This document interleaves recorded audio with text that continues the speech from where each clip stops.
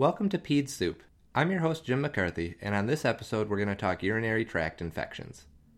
The CDC estimates that by age 7, 8% of girls and 2% of boys will have had at least one UTI, which adds up to a lot of kids. When you take into account that untreated UTIs can lead to scarring and renal damage, it's definitely a topic worth knowing. So let's start working our way through presentation, diagnosis, and management. Like with most things in pediatrics, there's a common thread for treatment and management, but the details change based on the age of the patient. The most recent UTI guidelines from the American Academy of Pediatrics came out in 2011. Then in 2016, they reviewed the new data that had come out and published an update that more or less said we're still right. The problem is those guidelines only cover a fairly narrow range of kids. Kids between 2 and 24 months old who don't have any obvious neurologic or anatomical abnormalities that would be associated with UTIs or renal damage. That makes sense because that's the age range that's trickiest. Younger than 2 months gets more aggressive treatment for most things, and older than 2 years is usually a little more relaxed. We'll still discuss what to do for kids before and after that age range, and this is a good jumping off point for the more complicated patients. This guideline is just the most well-sourced I could find while I was prepping this episode. Presenting symptoms that should make you suspicious for a UTI get more specific as the patient gets older.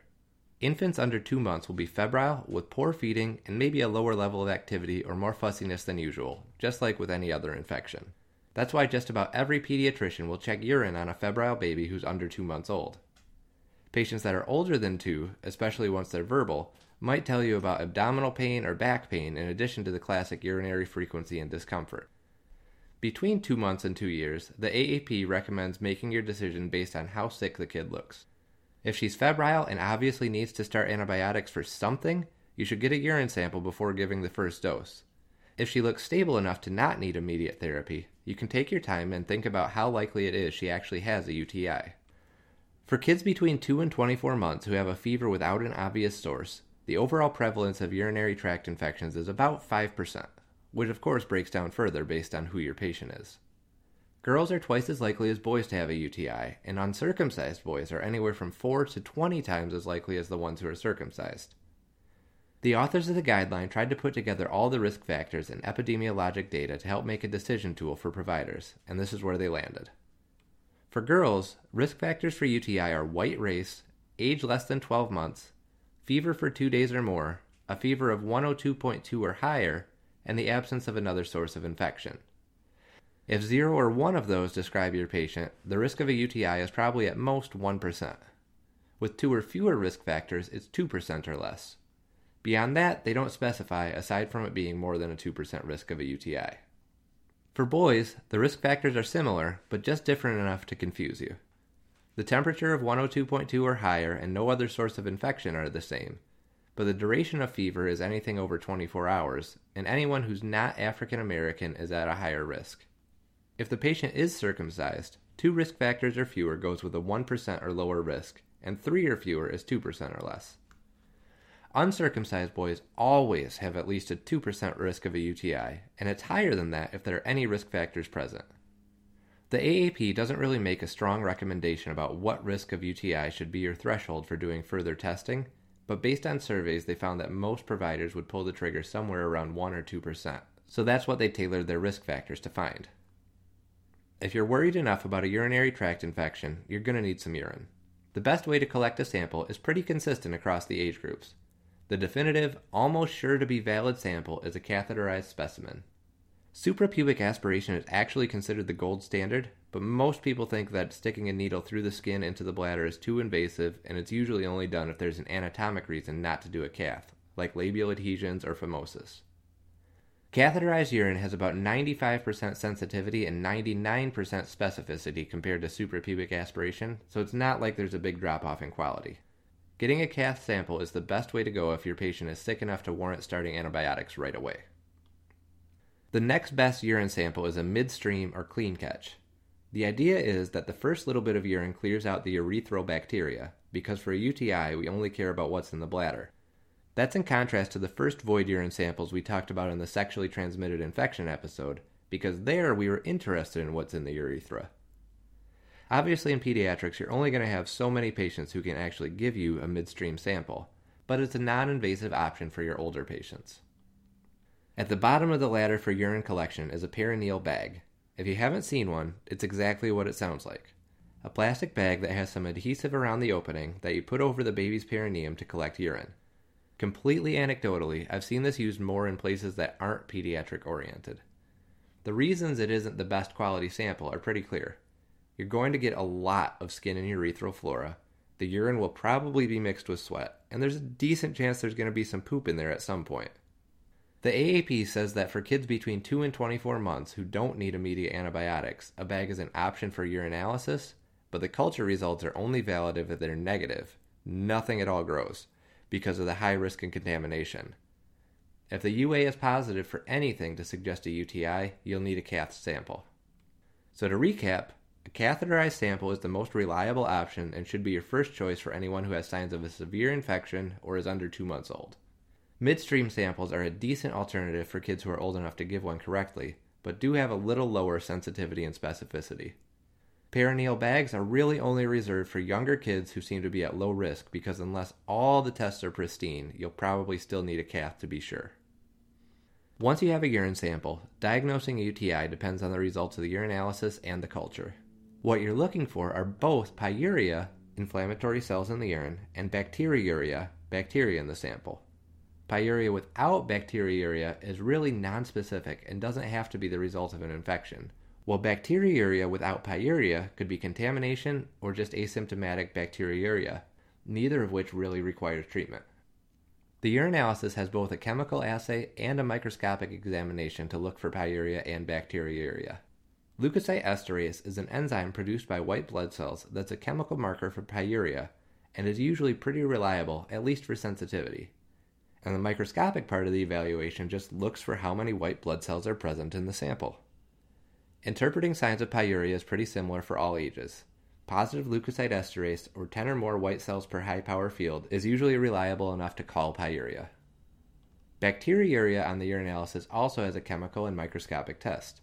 The microscopy part is obvious. You're looking for bacteria floating in the urine, but the chemical part is more interesting. Certain gram-negative bacteria produce nitrites as part of their metabolism, which the urinalysis picks up if it's present. It's not always reliable for 2 reasons. 1, only certain bacteria produce nitrites, and 2, bacteria need to be in the urine for around 4 hours to produce a detectable concentration of nitrite, which is not the best for babies. The younger they are, the more often infants pee. If their bladder is full at all, something is coming out, so absent nitrites aren't very helpful for making a decision. On the other hand, if it's present, it's usually a pretty good indicator, somewhere over 90% specificity.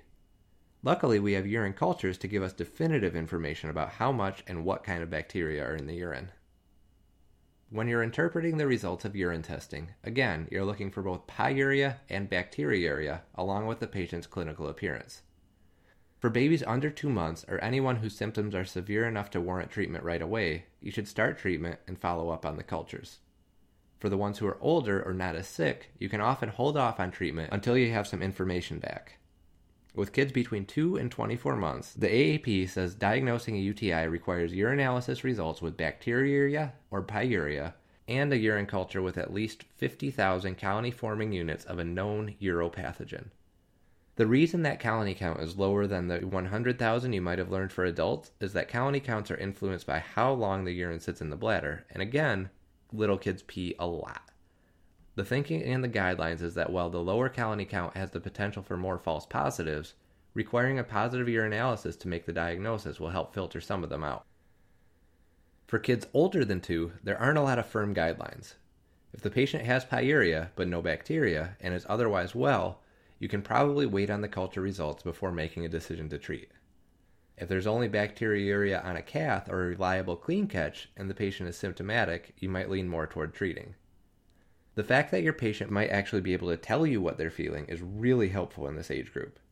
A systematic review published in JAMA in 2007 found that if a patient 2 years old or older had urinary or abdominal symptoms and the dipstick was positive for both nitrite and leukocyte esterase, urine culture was positive around 90% of the time. What's considered a positive culture also has some variability. If the patient has urinary symptoms and signs of pyuria, 50,000 or more colony-forming units is still the cutoff for a cath sample, but for a clean catch, it's 100,000 just like in adults. That 100,000 threshold is based on adult studies that go all the way back to 1956. For that study, researchers collected urine samples first thing in the morning from women who were asymptomatic and who had clinical signs of a UTI or pyelonephritis. They charted the colony counts on a power of 10 scale, and when they went from 10,000 to 100,000 CFUs, they found most of the women were symptomatic.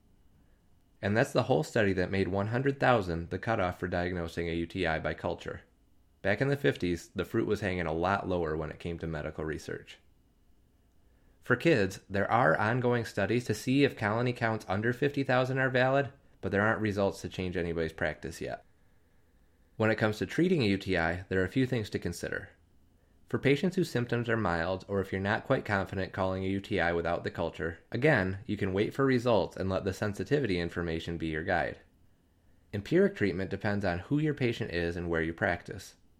Obviously, if your patient is under 2 months, you start by treating with the standard antibiotics for neonatal sepsis, ampicillin and cefotaxime, or ampicillin and gentamicin, then adjust based on urine culture.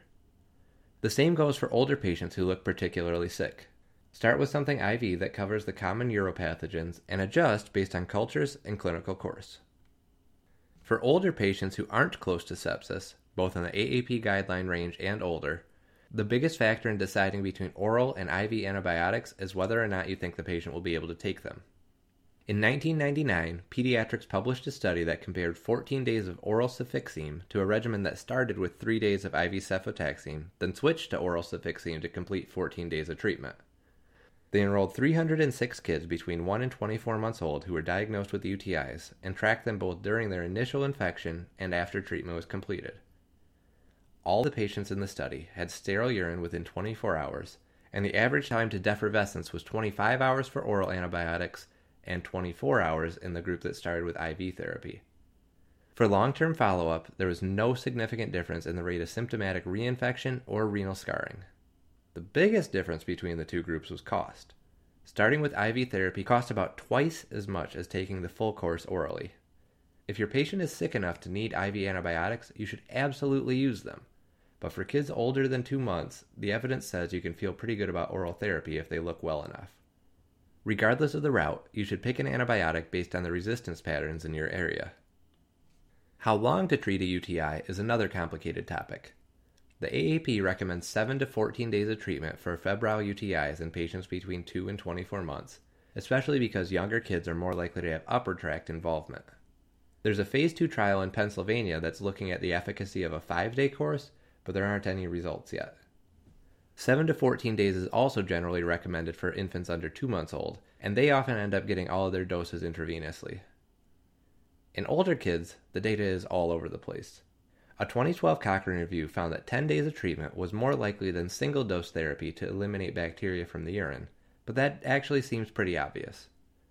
In 2001, a meta-analysis published by Danielle Tran, Diane Muchant, and Stephen Aronoff found that 3 days of Bactrim was as effective as 5 or more days of treatment.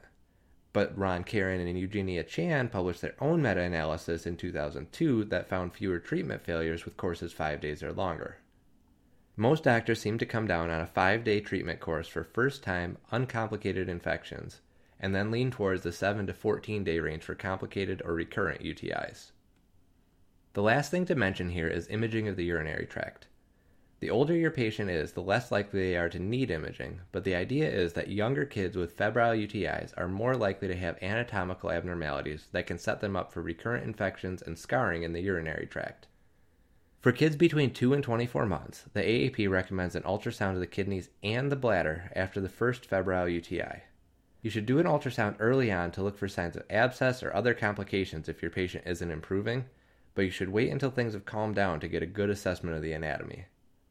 Infections can cause edema and inflammation that distort the imaging results, and there's some data from animal studies that E. coli actually produces a toxin that causes dilation of the ureters that can be mistaken for hydronephrosis.